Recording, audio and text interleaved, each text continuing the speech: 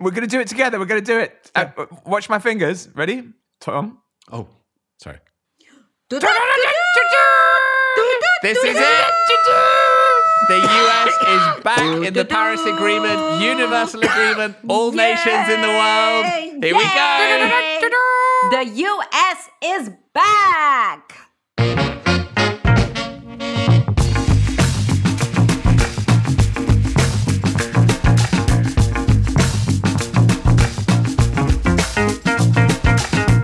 Hello and welcome to Outrage and Optimism. I'm Tom Rivett-Carnac. I'm happy Christiana Figueres. I'm a joyous Paul Dickinson. This week, we discuss the re-entry of the US into the Paris Agreement. We talk about many issues that Paul Dickinson has researched ad infinitum. At length. We speak to the brilliant Kim Stanley Robinson, author of the recent book, Ministry for the Future. And we have music from French duo Toucan Toucan. Thanks for being here.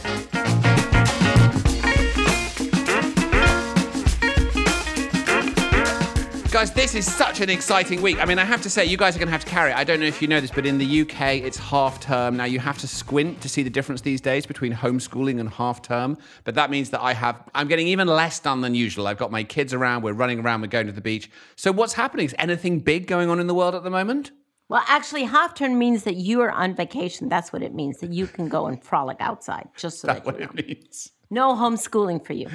So, oh my God, tomorrow, the United States formally rejoins the Paris Agreement. Hallelujah. Now, what are they calling the campaign, Tom? Doesn't it have a particular name? Yes, that's right. America's All In, which is perfect. Oh my Wouldn't you God. say, Paul? Oh my I mean, God. It's just such a... Oh my dear. God. Oh no. Bit of a faux Oh, no, pas, no, problematic. I mean, Christiana, would you like to honestly, explain what is the problem with that? Yes, I shall like to explain what the problem is with that. There are many of us who live on the continent of America that extends all the way from Alaska to Chile and Argentina. And therefore, that is a whole continent. In fact, some would argue it's 2 continents or 3 continents. But it is certainly not one country. So one day, when the United States grows up, it will realize that it is the United States of America, not America. We're approaching 10 years now in which Christiana's been trying to get me to remember the difference. I remember first we were walking into my office in the UN and maps had been pinned up with clear instructions to learn the difference between the Americas and America. But I don't know. I mean, I appreciate your one-woman crusade. I know it's not a one-woman crusade because it's a hot-button issue. It is not a woman. No, everyone who across lives on this continent, So much trouble, Tom. south of the northern Mexican border, So much trouble. is very much knowledgeable so about this. much It's trouble. just, a lobotomy happens when you cross the border Okay. from Mexico into the U.S. I am also in on this too. Clay. I'm also now part of this. Thank you, Clay. You're part of this On campaign. which side, Clay? On your side, Thank the you. right side. This is a fascinating conversation. It is possible that we're not talking about the key issue, which is that the US has rejoined the Paris Agreement. Very But important. also the other that- key yeah, issue is, what's the possible third continent in the Americas, Christiana? Well, there is North America, there's South America, and those of us who live in the tiny little sliver in between, Central America, there you are. What, you think you're your own continent? That's even worse than the United States is north of you. Just saying. Right. Can we please get back to the Paris Good use Agreement? of United Statian, though. I liked it. Right.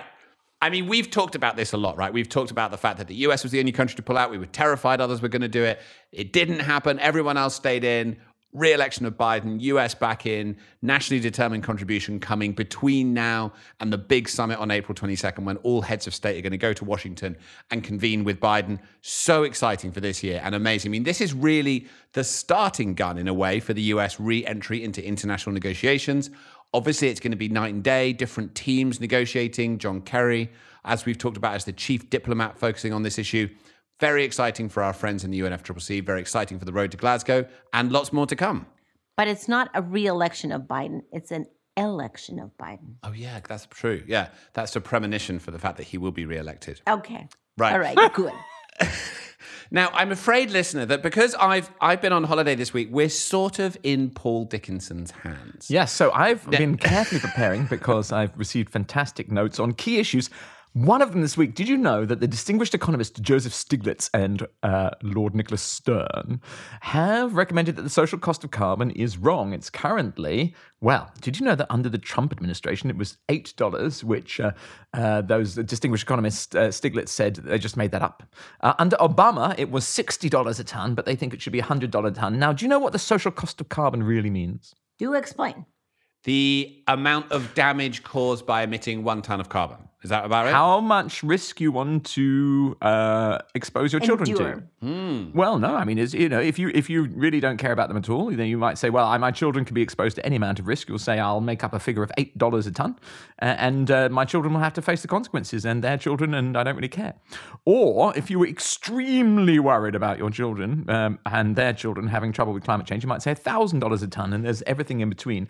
But Stern and Stiglitz have come up with a distinguished and thoughtful report saying $100 a ton. Now, consider this for a minute. If we have $100 a ton greenhouse gas emissions, that will cause massive changes in our economy, lots of jobs, lots of new industries. Very exciting. So well done, those two, for rescuing the economics profession from its possibly dismal fate as analysts rather than activists.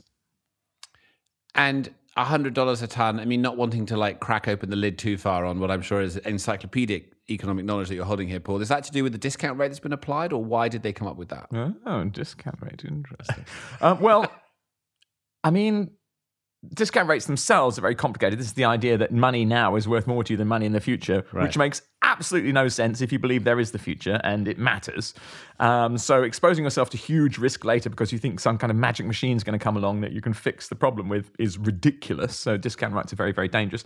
I think it's much more about how quickly you want to change things. Let's just consider a flight from, for example, London to New York. Currently there's essentially no cost whatsoever for the carbon. If the carbon cost you, I don't know, $10 a ton, that would be $40 on the price of the ticket. If it was $100 a ton, that would probably be $400 on the price of the ticket. You see the difference? I see. Okay. Very interesting. Thank you. What else has been happening this week? Well, one of our listeners, Peter Hope, has asked about the growing greenhouse gas emissions from Bitcoin and blockchain and asked if we could get somebody on the program to talk about it. I thought I knew something about that, but I'm doing a bit more research. It is a real problem. And one of the things is that because this isn't really governed, there's not actually anybody who can really do anything about it. It's quite interesting to think that there's something in the world that's evolving, unregulated, and can't really very easily be stopped. It is fascinating. I mean, and there's all these incredible sort of stories around it, right? That all these Bitcoin mines are being sort of positioned near to hydroelectric plants and things to get cheap electricity because the amount of power that's consumed is just unbelievable, isn't it? Yeah, well, I mean, it's a very long story, and, even though I understand it, I don't quite understand it. Bitcoin is so weird, by the way. I'll tell you my theory about it in just a second. But, essentially, the process of administering the Bitcoin system does have growing greenhouse gas emissions. And the price of Bitcoin decides how much people are willing to spend on the energy to continue to process the Bitcoin system. Because they're now so expensive that actually it's worth spending the money on the computing power and the energy associated with it to mine. I'm afraid so, and this is beyond any government to regulate. So shall I tell you my theory? And this Yes, will be my please. last theory for the week, and then I'll release you. No one knows who invented Bitcoin. And It's like the internet. well, it's a bit like, well, no, I know where the internet comes from. It's an American nuclear defense system. But It's a what? It's a what? Yeah, what did you just say, Paul? See? Well, the internet was designed to operate nuclear weapons even when half of it was blown up. It works even if you blow up half No, of it. it was other the half still works. geography. Which It was the country did it geography come that I was from? taking exception From to. where? I beg your pardon? Where was this? Across the United States. Ah, It was wonderful. very Okay, unpleasant. carry on. Now, because we don't know where Bitcoin and blockchain comes from, and because we don't really know where QAnon comes from, I want to prepare our listeners for the idea that the internet may have become conscious and is beginning to play with us. I think Bitcoin and QAnon might conceivably be the overmind, the vast electronic system that is the all the computers connected together, beginning to experiment with humans. Now, I'm probably wrong, but it's not a bad idea just to think about it, just in case. I don't think that we're going to get, in the future, when the robots take over, I don't think they're going to come for us with guns. I think they're going to meddle with us through Bitcoin and QAnon and whatever's next. So keep an eye out for some kind of overarching machine intelligence to start to emerge in our lives. By the way, and also, if I get having said this, because obviously they'll be listening to me, if I'm hit by an autonomous car or in a suspicious plane crash, be assured that I'm onto something. Okay, that's end of speech. So that's basically like an conspiracy theory. It's like the mother of conspiracy theories. And I think what the last few years have shown us is it's entirely responsible to just come up with conspiracy theories and put them out there on the internet and nothing bad happens. So good on you for adding another one. Fair enough, Tom. I am chided and chastised. Christiana has shown her succinctness. Tom has shown the irresponsibility of my ranting. I feel contained, which is really the kind of therapy that I look for on Outrage and Optimism. Thank you both. You're welcome, both. So I also wanted to share something that we got feedback from the Sargassum podcast. Hello to a fellow podcast. And I am so delighted to hear of yet another lover of oceans and ocean solutions. Actually, I must admit, quite a new love for me, but after Cocos Island, who wouldn't fall in love with the oceans? So the request is to talk more about the oceans and how they help us with climate change. And a very interesting point said there. What do we do? I keep on talking about these wonderful places in Costa Rica, some of them on land, some of them away from land, quite a bit away from land. And what do we do about our CO2 emissions from traveling there? So you will be happy to know that the CO2 emissions were offset tenfold for the trip that we took. And we have now had the company that has these boats that go to Cocos Islands commit to always doing that and including it in the price of the trip. So that is a good thing.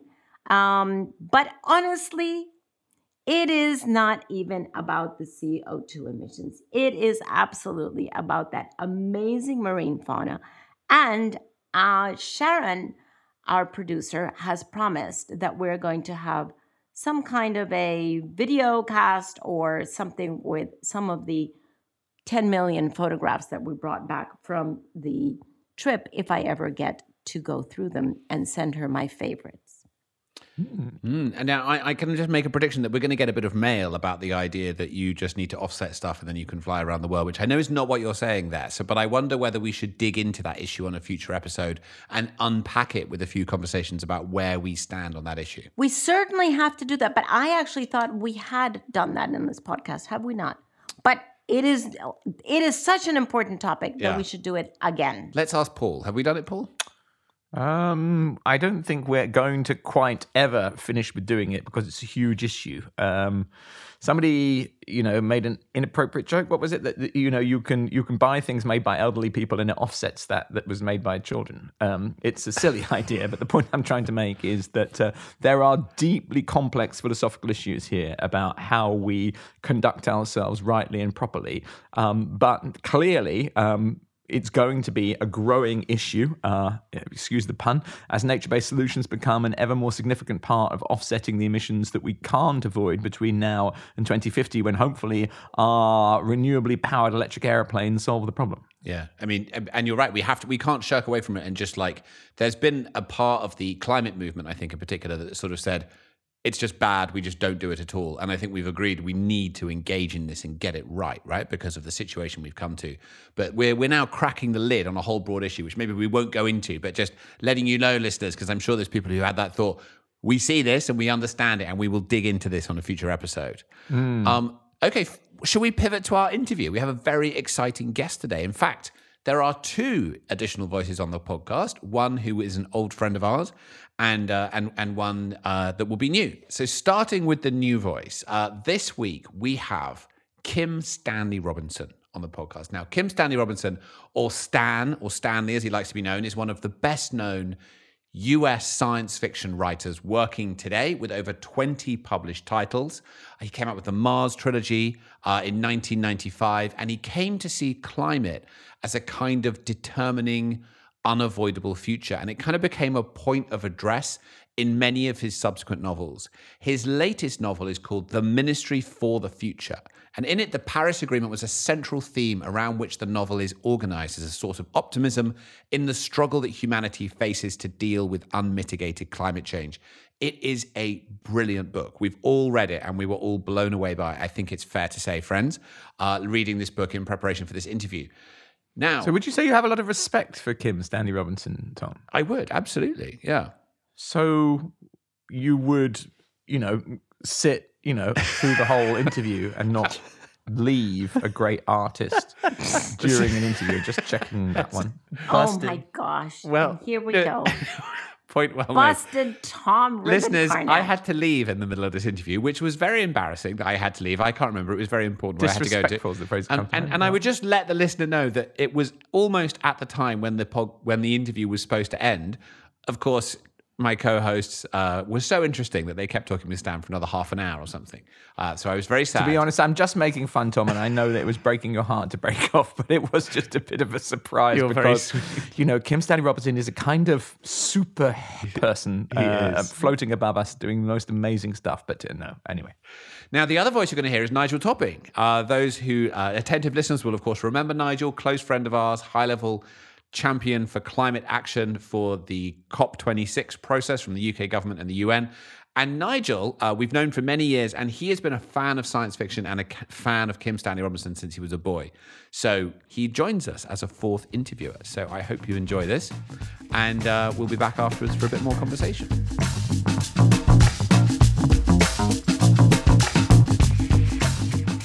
Stan, thank you so much for joining us on Outrage and Optimism. And thank you for your very latest book, The Ministry for the Future. I have to say, Stan, I have seldom been through such a roller coaster of emotions. You had me crying already on page 1, and I didn't stop until I don't know how many pages later. And then you had me jumping for glee. I mean, all of this in one book. And I actually have to tell you, I listened to it on Audible. So I was out in my garden doing things, and the neighbors thought I was completely crazy because one time I was just bawling, and the other time I was jumping up and down. And of course, they couldn't hear anything because I had my little AirPods on. So thank you. Thank you for an absolutely brilliant work of art, I would say. And we all have 1,000 questions that we want to ask you. But my first question is, you chose to start the book with a very powerfully written, compelling description of absolute torture. The pain that you describe in that Indian heat wave is just heart-wrenching. And I'm wondering, why did you choose that? Why, given the fact that this is science fiction or speculative fiction, as Nigel likes to think about it, what is the purpose of starting us with such a dramatic and painful and compelling, because it's very well put out there, description of a future that we might sleepwalk ourselves into? Well, thank you for that, first of all, and thank you for having me and for your work. I am a science fiction writer. I'm very proud of that appellation and that genre. And so my whole career, I've been trying to think out trajectories forward from the moments that we're in to something interesting in the future, and very often something positive. You might call it best case scenario, sometimes the utopian tradition. And that's been my work all along. And climate change became kind of an over-determining, unavoidable future that if you were going to write any kind of realistic science fiction, it had to be taken into account. That happened for me about 25 years ago, somewhere between finishing the Mars trilogy or working on the Mars trilogy in the early 90s and then going to Antarctica in 1995 and talking to the scientists in Antarctica. So recently I've been running into, and I mean in the last 10 years or so, it may be in the environmental humanities, maybe amongst political scientists, economists, never climate scientists, but people who are the commentariat, you might say, and in the larger discursive battle of what we were to do, they would say, well, adaptation, humans always adapt. We have shot past the point where we can really hold the temperature down on Earth. And so instead of all this fuss and expense and bother, we just have to adapt to the higher temperatures, whatever they may be. 3C global average rise, 4C, 5C. We'll just adapt. We're adaptable creatures. And then I ran into this wet bulb 35 notion brought up by climate scientists that, in fact, heat and humidity in combination is fatal at a very close to temperatures that we're already reaching and will soon reach them more, such that the adaptationists, very often economists or philosophy majors, very often academics, were proposing that we do something essentially impossible. So that first chapter was an attempt to a kind of slap in the face or a punch on the nose to say, we can't just adapt. No, if things get hot enough, you will need a power grid, a working power grid to live. And other than that, you will simply die of hyperthermia. So that combined with the Paris Agreement as being, for me, a perpetual shock and a delightful surprise that the Paris Agreement even exists.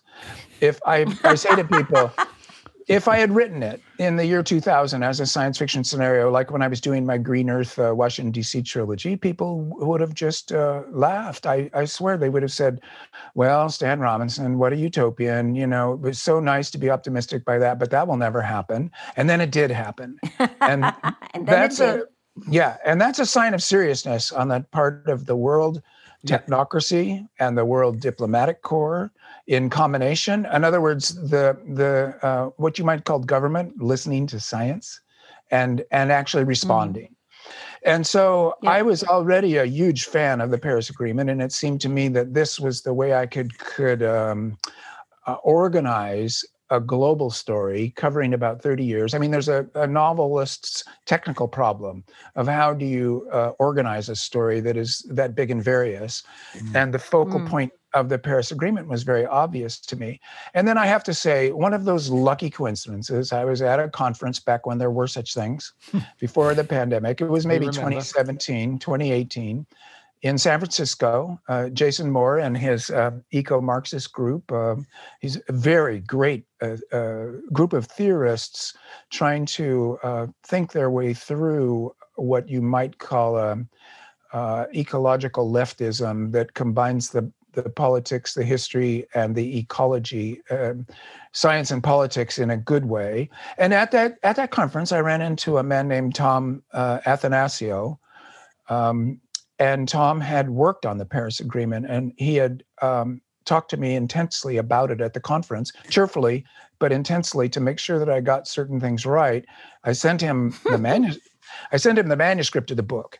And at that point, he got back to me with a very useful critique of suggestions and telling me, be sure that you read the Paris Agreement, be sure that you understand climate equity, and be sure that you understand that it was argued over word by word and phrase by phrase. Yes, comma by comma. Yes. And so, well, I'm a writer, and this was a beautiful observation and you might say suggestion by Tom, because then I began to pour into my novel a much more a level of detail that I wouldn't have understood was important if I hadn't run into him. Now, I have to say, this happens to me all the time. At the back of all my novels, you'll see a list of people who've helped me. And so I am, like, my novels know more than I do, because I'm just the telephone operator in a 1940s movie. I plug in the knobs, people speak. I pull it out, I plug in another knob, people speak. They speak through characters, but what those characters saying, I have learned from other people. And that's one of my methods that I think gives my novels an extra effect of the real, because they are set in the future. They are speculations, they're thought experiments, they're fantasies. And yet I want them as novels to have the effect of the real, so that when you're reading them or when you're listening to them in the audiobook, you're thinking, that you have that willing suspension of disbelief where you're thinking, this is really happening, or it could really happen this way. I totally believe this. Well, that's a literary effect that has to be worked up. Well, beautifully worked out, because as you say, you obviously have learned from many people. You delve into so many different professions. They're economics, finance, geoengineering, human psychology, climate justice, physics. I mean, on and on and on and on, right? There's barely a topic that you do not go into. But you do not limit yourself to where we are today. You take it, one step into or two steps extended into your imagination, your very well researched imagination. And that is honestly, Stan, is what is unnerving about this book. That you think that you're there and this is really happening, but then wait a minute, it's a double taking. You go, wait a minute, is this real or is this real? Is Stan's imagination taking me someplace? And that space between reality and your extension, your imagination, is a very fertile space in which readers or listeners can actually reach very different conclusions to where we were before we read the book. Oh, yeah. Well, thank you for that. And what you say reminds me of an image that I've been using lately to describe how science fiction in general works. You remember those glasses you used to put on at 3D movies? I don't know if that's a genre that will survive, but you remember that effectively these 3D glasses work by way of the two lenses showing you slightly different things. Science fiction is like those glasses in this sense. On the one hand, through one lens, you really are trying to predict a plausible future. You're trying to do prophecy and saying this could happen.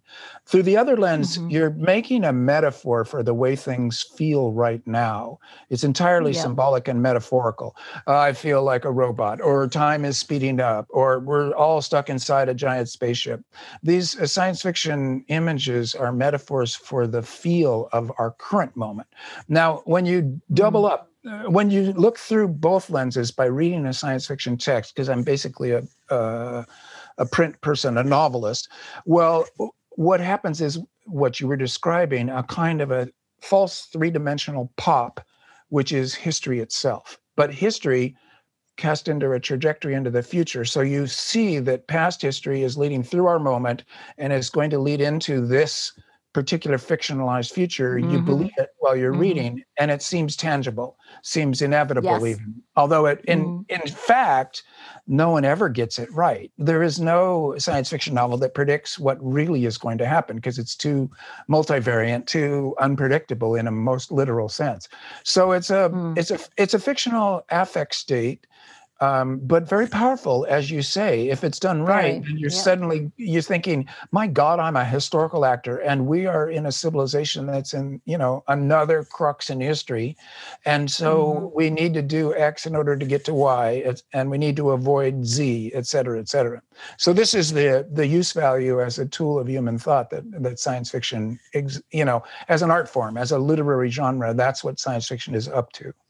I've consumed it all through my youth, Stan, but thank you so much for this extraordinary book and all your work. But I mean, it's funny you called yourself a telephone operator, and we spoke to Jane Fonda, and she spoke about how the artist can be a repeater. I mean, in her case, it's really kind of using her fame and position. But when I was reading the book, you had like this geoengineering, and I was kind of like, I've been 20 years in climate change. I'm like, yes, they're going to do that. They're going to put the aerosols up there. And then I've been totally in love with cooperatives for 32 years. I've been obsessed with cooperatives. And then personal digital identities is something I've toyed with. But I realized you didn't write the novel just for me. What you've managed to do somehow. No, really? Are you sure about that? Well, I was wondering at times. I was thinking he's watching me, right? But seriously, you've managed to find a way to connect with, I guess, literally millions of people to bring together those visions of the future that kind of interconnect. And I was wondering what you thought was the role of fictional drama or science fiction in terms of uniting understanding and creating a narrative of possibility, because a lot of what we want to do with the podcast and why it's such a privilege to speak to you is we do want to build a community to unify a whole bunch of people across the world in all kinds of different positions who recognize they have a shared purpose. Well, I'm thinking that this is sort of what the novel is for, has been for all along, is to create a shared sense that we're in the same social space and the same historical process, and that the novel can be made smaller by focusing only on a single tiny group of subjectivities, the individual consciousness, and their fate as a domestic person, their affairs, their life, a kind of a pocket biography, or even a few years in time. And that's a perfectly valid use of the novel, but that it has a larger potential that comes out of its beginnings in the 18th century, but in particular the 19th century, with writers like Balzac or George Eliot or Dickens, that people go to it to get a sense of the totality, the social totality, and where science fiction brings in its extra charge and something new to the game is not just the future, although that's important too, but also the planet. So you see science fiction, very often you arrive at a new planet and it's entirely an ice ball or it's entirely a jungle. There be monsters, and the planetary romance is a powerful form. But what it does is it gives you the habit of thinking that the planet is also a character in your narrative that can have an impact on the smaller narratives of the individual. So not only do you have your love story of your fellow traveler on this in this world, but also you have the world as an impact that might help or hinder the smaller dramas of the individual consciousness. So, right now, literary fiction very much wrapped up in the kind of modernist or bourgeois project of middle-class Westerners in the developed world and the problems of their lives in a kind of a fossil fuel cocoon or bubble that protects them from planetary impacts. I mean, usually in the ordinary literary fiction, you aren't worried about starvation or pandemics or a storm that might destroy your whole existence, your infrastructure of your existence. Well, that's off the table as a topic. But in science fiction, it was always there. And now with climate change, what we're realizing, and this is why I have made this slogan up, that we are now all living in a science fiction novel that we are co-authoring together. And that's brilliant. We are all living in a science fiction novel we are co-authoring together. How's it going to end up? Well, what somebody just recently pointed out to me that is absolutely undeniable is that it isn't just one novel. It is that we are overlapping multiple science fiction novels that are in competition for how it's going to end up. And so we're in a mess that history as a Gordian knot or as a tangled mess is an image that you can't quite avoid. But it does help to think that it's a science fiction thing because technology and the biosphere of this planet are both crucial actors in what can happen for human civilization. That we are not Promethean gods that can do exactly what we want, and we can't also rescue ourselves from certain disastrous courses that we are sort of on a trajectory for right now because of fossil fuels and habitat loss and all the things that you people are already working on.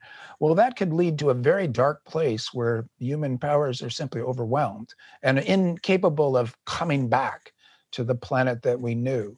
So, the stakes are high, and it's an interesting project to try to write novels. And I guess what I'd finish for this strand saying is that it's becoming obvious to me that Ministry for the Future is essentially a novel that people wanted without knowing it, that there aren't many novels like it. And nicely put. It fills a need in the cultural imaginary. Yes. There's an ecological niche there, a big one. Like, how can we get out of this alive and give a decent world to our children? And then you look to culture to find the answers. And even though there are answers everywhere at the level of individual policies, there's not one narrative that puts them together into a coherent future history. So that's a somewhat empty ecological niche. And the Ministry for the Future, I did my best. It's a novel. A novel is a long narrative with a problem, is a famous definition, usually many problems. So I make no great claims for it, except that it's filling a need that there was a bit of an absence before. Maybe, Stan, I could pick up from that because, first of all, I've been a fan for a long time since I came across the Mars trilogy a long time ago, sort of devoured everything. And I've become really intrigued by this idea of future histories, as you call them, and their ability to sort of shock kind of, as you described it, to shock us into thinking differently about what might be possible. And so much so that I've made Ministry for the Future mandatory reading for my team. So because in a way we think we're trying to build something like it. So it's a good. And I love this idea of life imitating art. Yeah. A book that people wanted and they didn't know. And you talk a lot about that. I think you talk about this Raymond Williams idea of the structure of feeling. And tell us. I'm thinking like we've got 10 months. Nigel, are you doing this with or without drones? Without drugs. Drones. Drones. Drones. Well, I think the darkest. I mean, Kim said it's a bit more in the future. We've got to build up to the drones, right? But I think I'm just intrigued by this idea of what is it that makes a sort of shift in the structure of feeling, in the way that in one way is a shocking event, like a wet bulb event. But how might we, with 10 months to go to the next important COP, which is really the 5-year anniversary, the first real test of the Paris Agreement, what might be the kind of use of the imagination in the next 10 months, which could shift the structure of feeling, which could create a space which people didn't know they wanted, that is not a novel, but which is a policy change or a new collaboration or a new movement? Yeah, good question. And I'm my mind is spinning with possibilities of, as you put it, a new structure of feeling. I find this a very useful concept from Raymond Williams, British literary critic, that, okay, we're human beings, we're social primates, we're animals, and we have an emotional life that predates humanity, hope and fear and all the rest of the emotions. And these are basic and biological, but then we're cultural and linguistic, and these basic physically based, hormonal and adrenaline, fight or flight, blah, blah. These are placed into linguistic categories and hierarchies, some more important than others in individual cultures. So they're historical and they're cultural, these structures of feeling. So that if you feel a burst of anger, you can turn that into a political self-righteousness, or you can turn that into some kind of a revengeful tit-for-tat culture.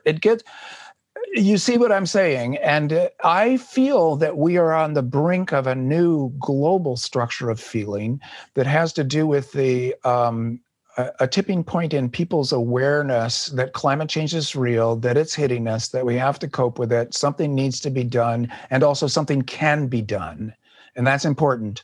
And indeed, I did a program with the climate scientist, Michael E. Mann, who has written a new book called The New Climate Wars, where he identifies a slippage on the right going from denying that climate change is happening to admitting it, but saying there's nothing we can do about it, a kind of doomism. And you can easily be on the political left or the political right, and you can definitely be a young person, and you see the powerful political forces of our time and say, A, people don't get along and we're too stupid to cope, and B, the physical processes are too far advanced for us to stop them, and so C, therefore, we are doomed.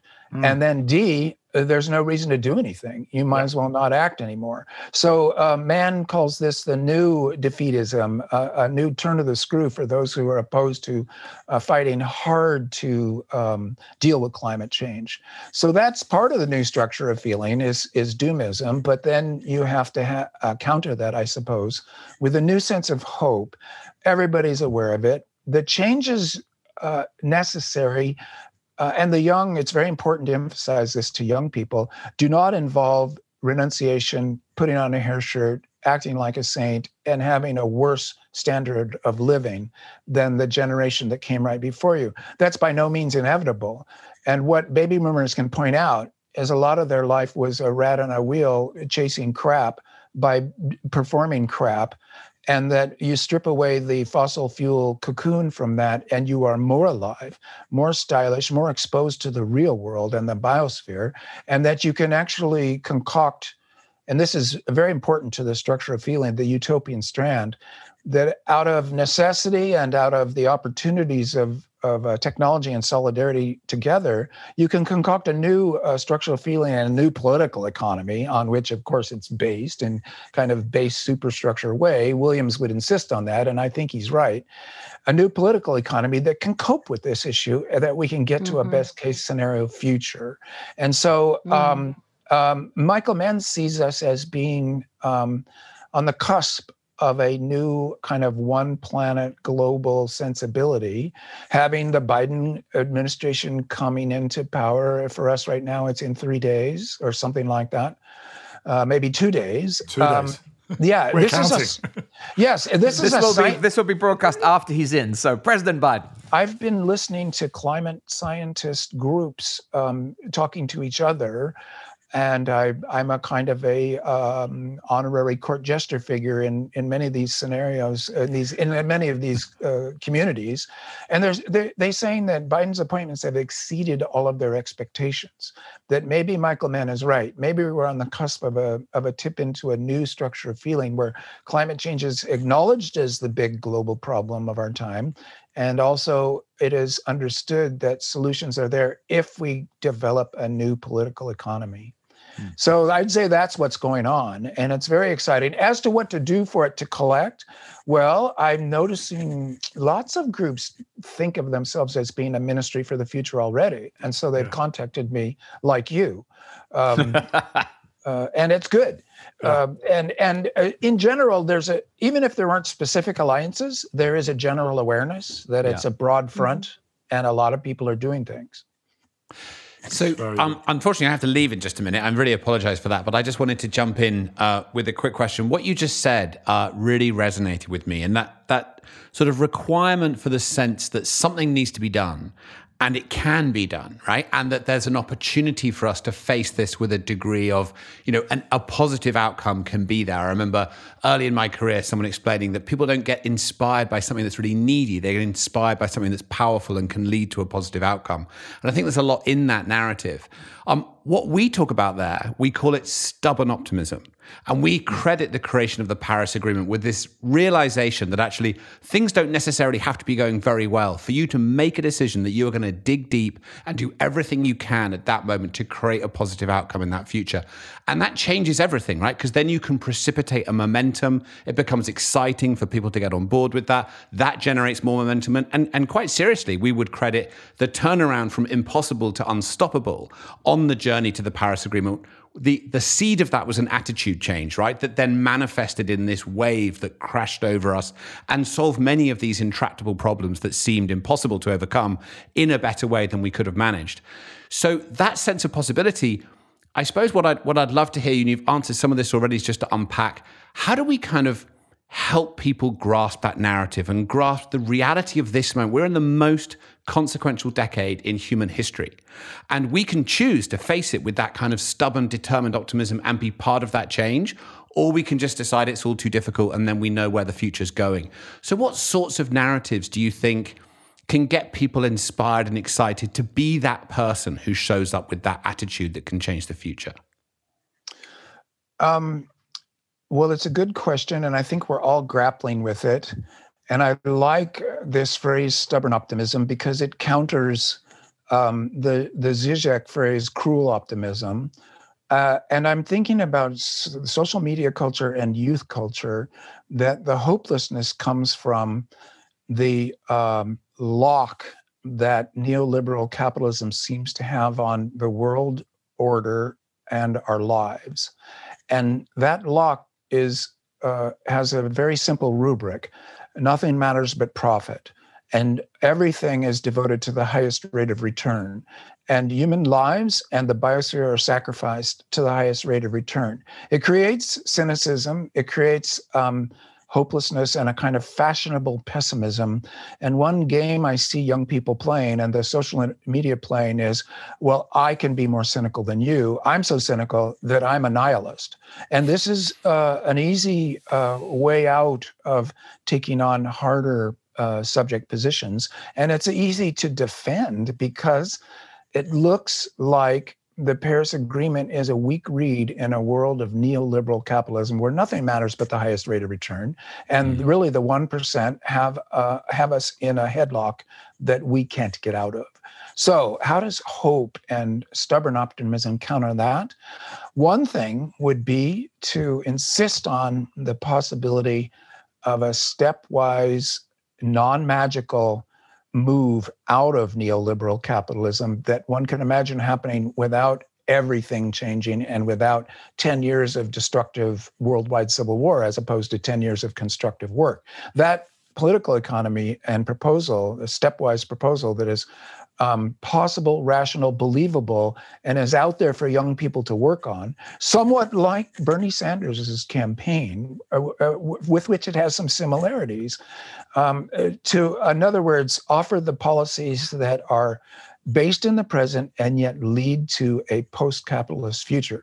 For me, imagining a believable post-capitalism and a transition to post-capitalism has been the order of the day for more than 20 years.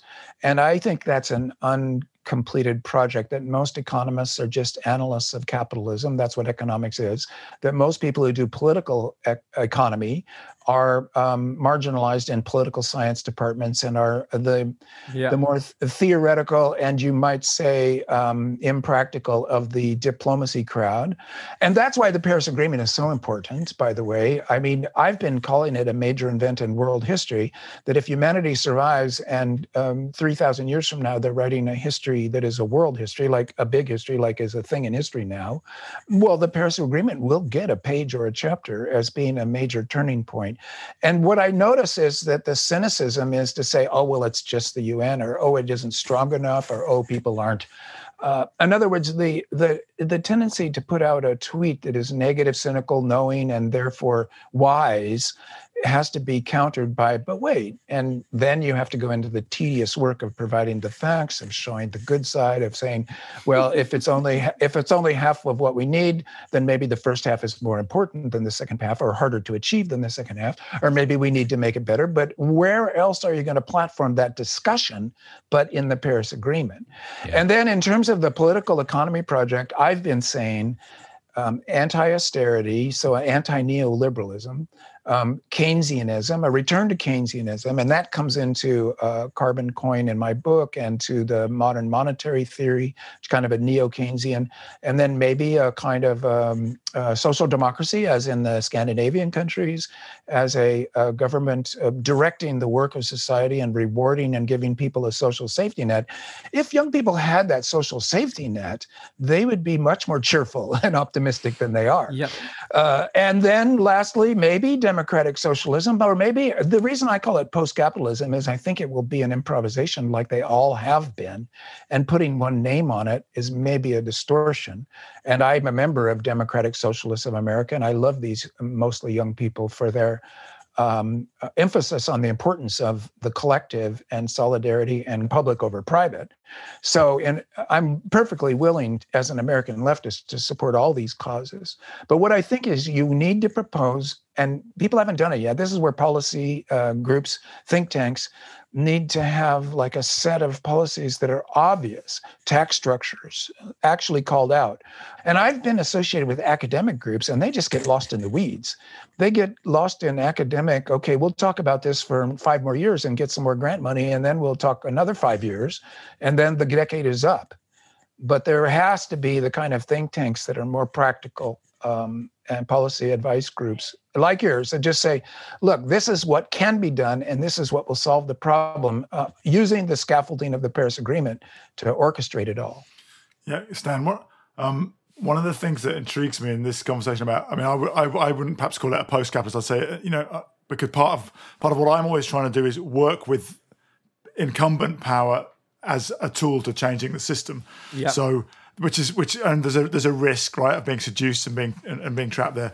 But one thing we know is that the voice of leading businesses who are committing to transform to zero carbon across their full value chain is really powerful, right? It opens up political space. It makes it easier for bolder politics because politicians won't move way faster than markets will allow them to. They both need sort of citizen empowerment. So the kind of grassroots, the school strikers are giving them that, but then businesses and investors saying they're going.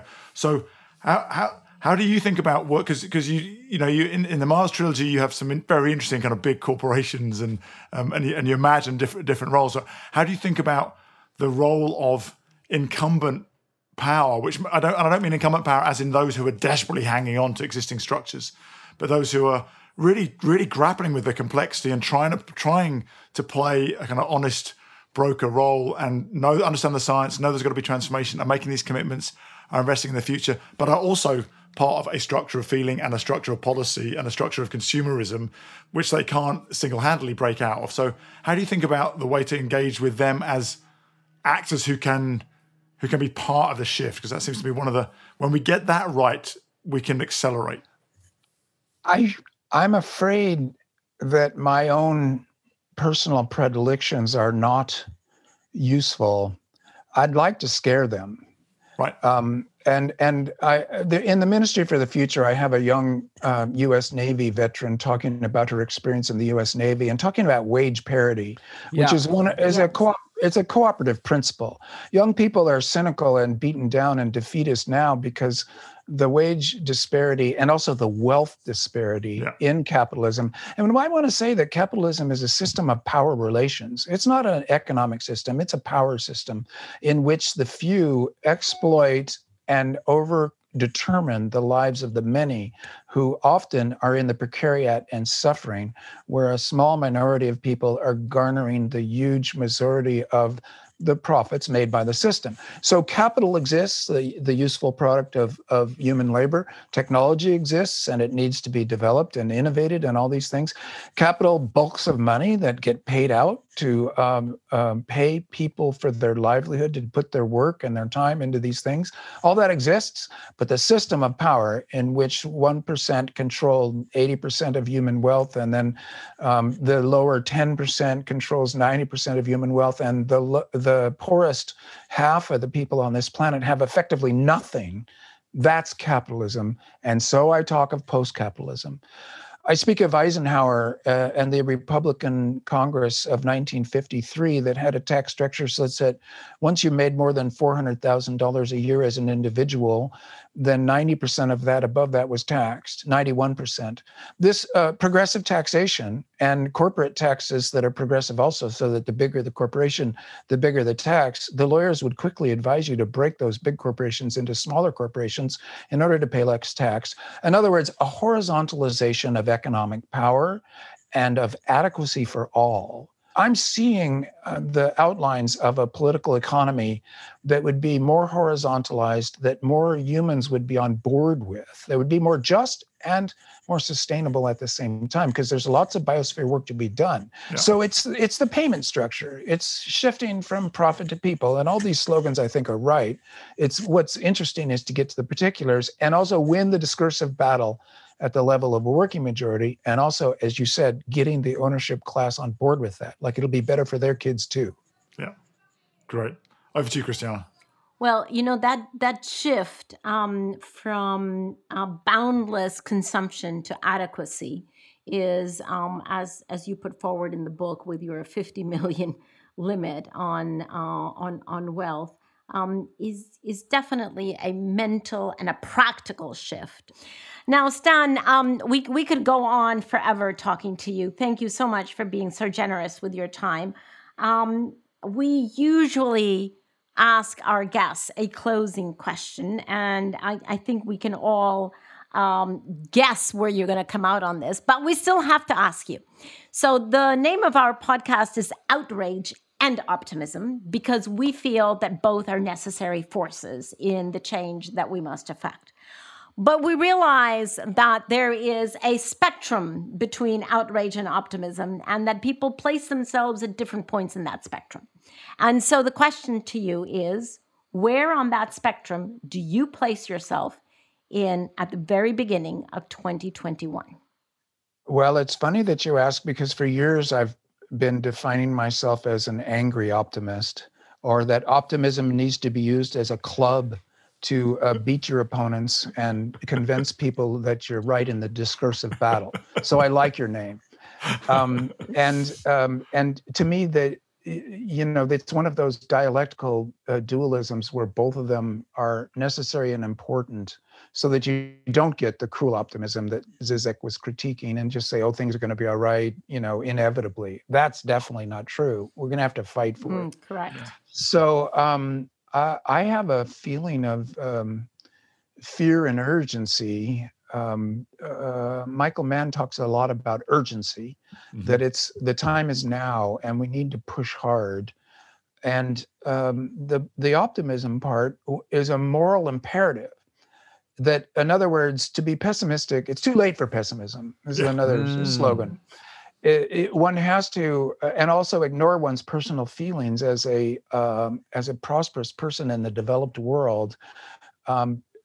Your feelings have to be bracketed as irrelevant. The project is necessary for the children and the people to come, the generations to come.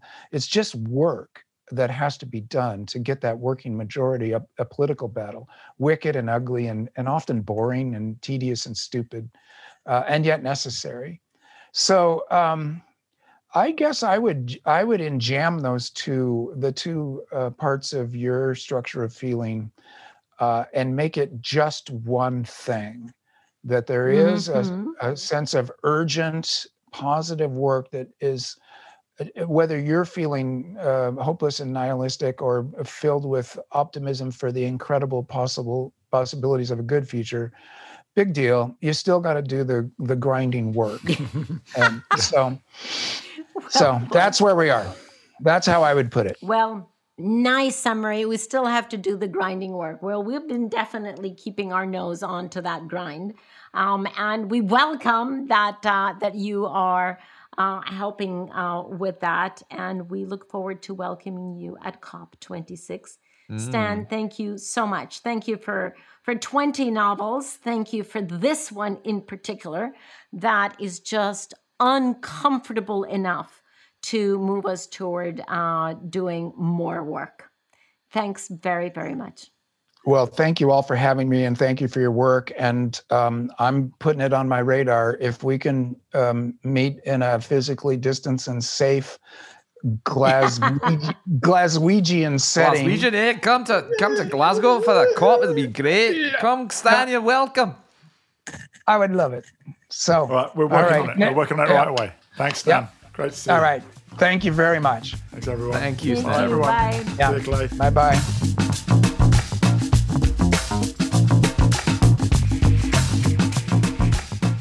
So great to sit and chat with Stan about his books. How amazing to have that opportunity after having read Ministry for the Future. And I, of course, enjoyed the bit that I missed, which I've now listened to. What did you guys leave that conversation with? Several things. I was, understandably for myself, I was so impressed about how he understands the climate negotiation process. Yeah. It's not an easy process to understand. And he definitely put his time into understanding that and went into very many details about it, proving that he did.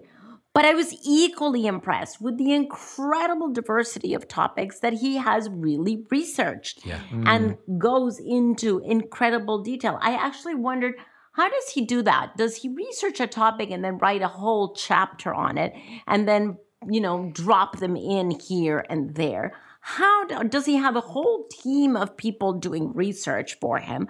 How does he cover so much ground in one book and make it coherent?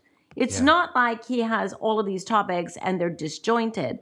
They're standalone to a certain extent. Each of them are standalones in their detail and their treatment, but they also hang together so beautifully. I'm so impressed. This is my first book of his, I will admit, but I'm very enticed to do further reading of his. Yeah, no, I mean, Christiana, that's beautifully put. And, building on it, he was talking about the way great writers can give a sort of sense of the totality, the social totality, he said.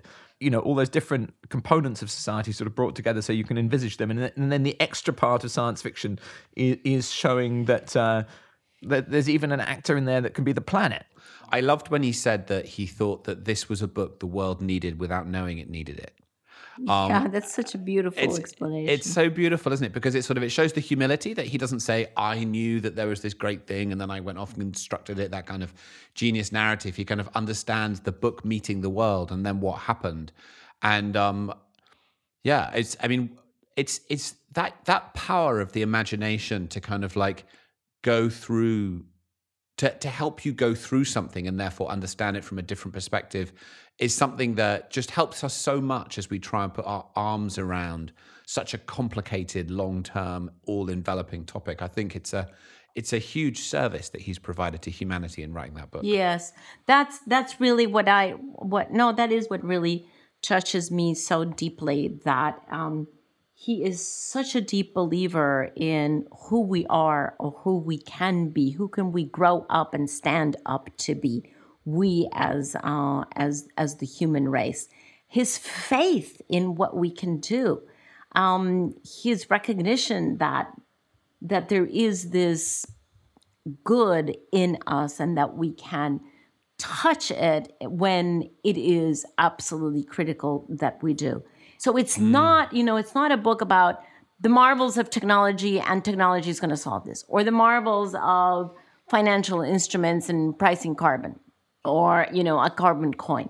It is about how we as humans actually go into our ingenuity and come up with a whole host of different tools to meet the climate challenge. And that faith in humanity, honestly, his love of humanity is so touching to me. Yeah. Honestly, it's brilliant. This is the strongest book review I've ever heard, apart from The Future We Choose by Cristiano and Tom, which is the best book in the world. This is clearly the second best book in the world. Buy it, read it, enjoy it. It'll do you a lot of good and give you a great picture of how we can get this done. It does. And he says in it, which is one of my favorite quotes, he says, the optimism part is a moral imperative, which is fantastic. Yeah. Now, as ever, we turn to music, and it is fantastic this week. You are really going to enjoy this. Now, this week we have a musical piece for you from Toucan Toucan. It's called Konowulan. Toucan Toucan is a duo comprised of Laurie, the singer-songwriter and a composer, and Etienne, the drummer, record producer, and sound designer. Great French pop duo. Think Daft Punk. This should be really good. So we will leave you with them. They will describe the song and why this is a song with a purpose, and we think you're going to love it. Thank you for joining us this week. This has been a great conversation. So fun to have Stan here, and we will see you next week. Bye. Bye. Our inspiration comes from a traditional Malinke rhythm called Konowulan, with djembe, dum-dum, and metal percussions. We slowed down the tempo, and it created a heavy atmosphere with a kind of tension. In this song, I talk about the not-so-unrealistic idea of the colonization of planets with no regard for nature, use the resources of a planet and then throw it away for a new one. In our opinion, it's important that artists fit in with their time, and even if in our case this is not our first goal, we want to discuss our daily life with our audience. Lately, we read Jan Urbina's book The Outlaw Ocean for a music and journalism project. We discovered there a new face of the exploitation of man and nature and of mind by man. And it revolts me to see how we contribute to this end. I also sometimes host migrants, and their joy of living, their hope, makes me want to believe in our ability to change things. And we talk more and more about the problems. It can be depressing sometimes to bathe in this news, but it's by putting the problems on the table that we will find solutions. My neighbors have become my friends. Many of us want to go back to the simple things in life, starting with nature. I think we will get tired of pretending that everything is always fine. And I believe in solidarity, love, to give us the energy necessary to overcome everything.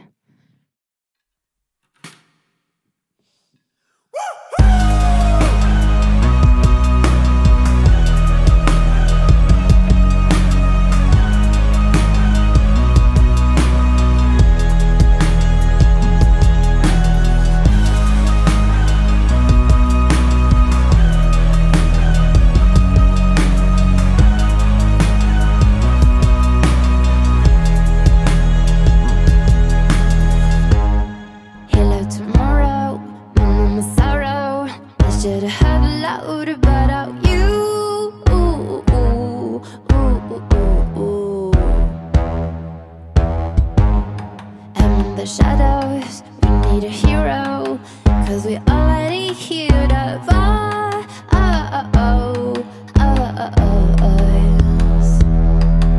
Hey, tell me what side you want to fight. Is there is an explosion or the center? Look at it around you, it's my advice. Before you cry, can you help someone? It's all of you smile, we're going to die. The oceans are rising and you don't have a boat. Look at it around you, it's my advice. Before you fight, can you save someone? Have fun, humans, and dance until the trance. Soon there will be nothing but fun. Have fun, humans, and dance until the trance. Soon there will be nothing but fun. Above your pillow, it's not a rainbow. I prefer to say the truth.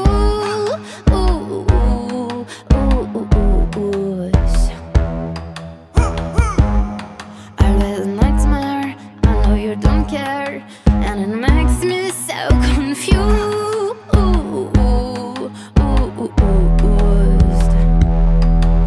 Yeah, tell me what side you want to fight, 'cause the person explodes out of center.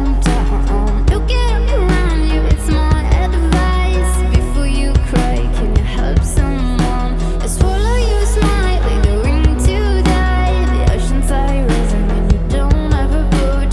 Look at around you, it's my advice. I'm just a hit started by the falling of the sky. Hit by a gun, I stopped purifying. Free bird, so long ago, so long ago.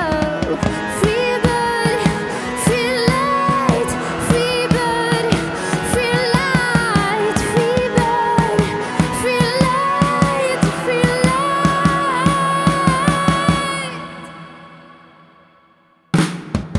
Have fun, humans, and dance until the trance. Soon there will be nothing but fun. Have fun, humans, and dance until the trance. Soon there will be nothing but fun.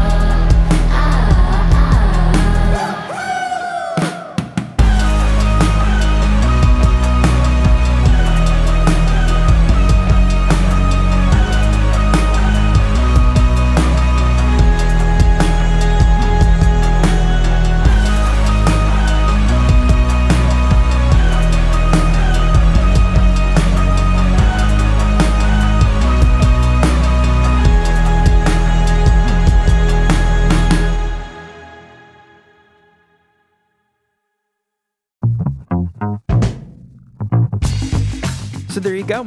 Another episode of Outrage and Optimism. You just heard Konowulin by Toucan Toucan. Probably one of the best band names I've heard in a while. Toucan Toucan has a music video for the song. It's the perfect visual for like a sci-fi themed episode. Lots of galactic and interplanetary sci-fi imagery, and honestly, just the perfect excuse to listen to the song again. So Toucan Toucan, links to their music, website, and more music videos in the show notes. And yes, the music video I link you to is approved by my 1-year-old. Outrage and Optimism is a Global Optimism production. Our executive producer is Marina Mancilia Herman, and our producer is Clay Carnell. Global Optimism is Sarah Law, Katie Bradford, Lara Richardson, Sophie McDonald, Freya Newman, Sarah Thomas, Sue Reed, Sharon Johnson, and John Ward. And our hosts are Christiana Figueres, Paul Dickinson, and Tom Rivett-Carnac. Thank you to our guest this week, Kim Stanley Robinson. If you have not read The Ministry for the Future, you need to stop doing other things so that you can. Seriously, go listen to it on Audible, pick up a copy on your Kindle or a hard copy for your bookshelf in your Zoom background. Once you're done reading it, of course. Links to his website, book, and more in the show notes. But for real, it's a white book. with blue lettering. It'll be a pleasant addition for your colleagues and families to see on Zoom, you know. And if you have blue eyes, it's probably going to accent them nicely. So we've been reading more listener reviews and tweets and messages on the podcast from you, and we aren't going to stop anytime soon. You can find us on social media at Global Optimism for all your stubborn optimistic needs. Send us a message. And it helps us to an immeasurable end if you rate us and review us on Apple Podcasts. We read every single review, and sometimes we even read them on the podcast, so look out for that. It only takes a minute, and we would be so grateful if you filled it out. Thank you to everyone who has written us a review as well. Short credits this week. I think it's due to the fact that I just saw a spider on my microphone, and I want to get away from this thing as soon as possible. Okay, that is a wrap on episode 89. Wow. Next week, episode 90, another episode coming your way. So hit subscribe, and we'll see you then.